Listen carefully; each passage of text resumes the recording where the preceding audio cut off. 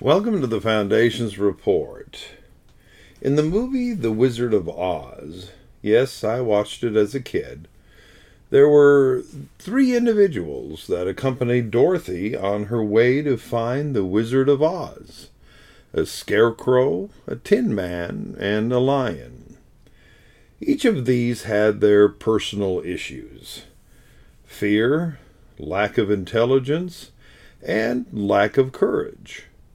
Not surprisingly, in real life there are people who deal with these issues as well, even Christians. I'm not equating this movie with any significant breakthroughs, since the resolve for these individuals was quite unimpressive in the movie. But the fact is that there are Christians that suffer from debilitating fear, lack of common sense, and those who stand motionless in their walks because they lack the courage to press on and do what they know they should do. In Joshua chapter 1, God was speaking with Joshua, giving the plans he had for them to go into the promised land.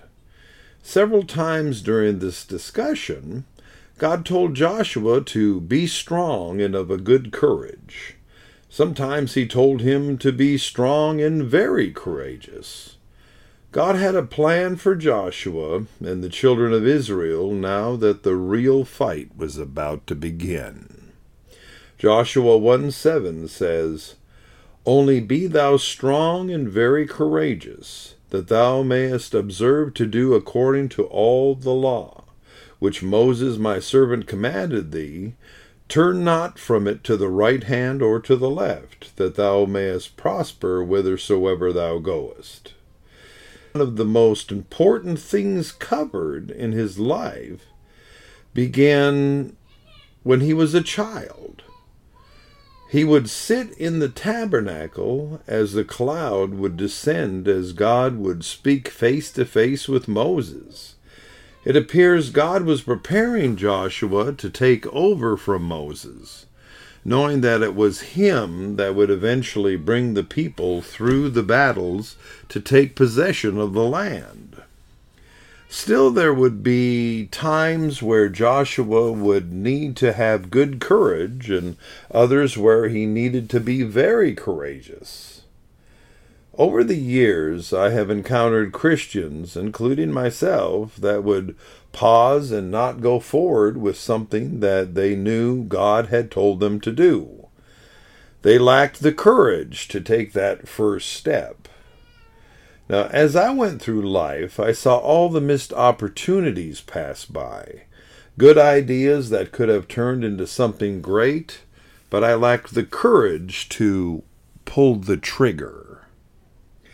Yes, I also experienced times in my life where I pressed out into that unknown and saw God move in great ways. Some for a short time, others for longer. What we need to realize is that nothing good ever happens without a facilitator, one that has the courage to step out, take a chance, and pull that trigger. Businesses are started when an entrepreneur pulls the trigger. The homeless are ministered to and their lives changed when that person God was dealing with about the ministry decides to step out of their comfort zone and start that ministry. A couple decides to go ahead and get married.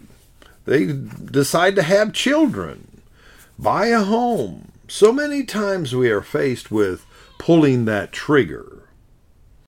Jesus introduced himself to 12 men that would eventually become his disciples.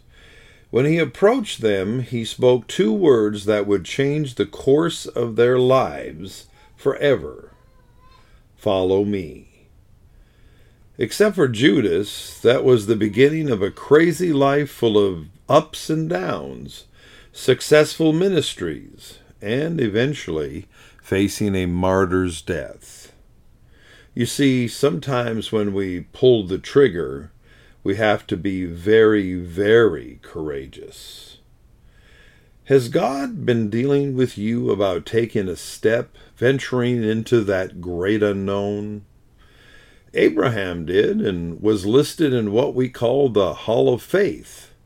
So many others as well. Courage comes from faith, and a passion and unshakable faith in God, who called you. Do you trust Him enough to pull the trigger? The Foundation's report is heard daily, Monday through Friday, on the Foundation's podcast Facebook page and on the Foundation's channel on YouTube and on various podcast distributors via audio feed. Be sure to tune in.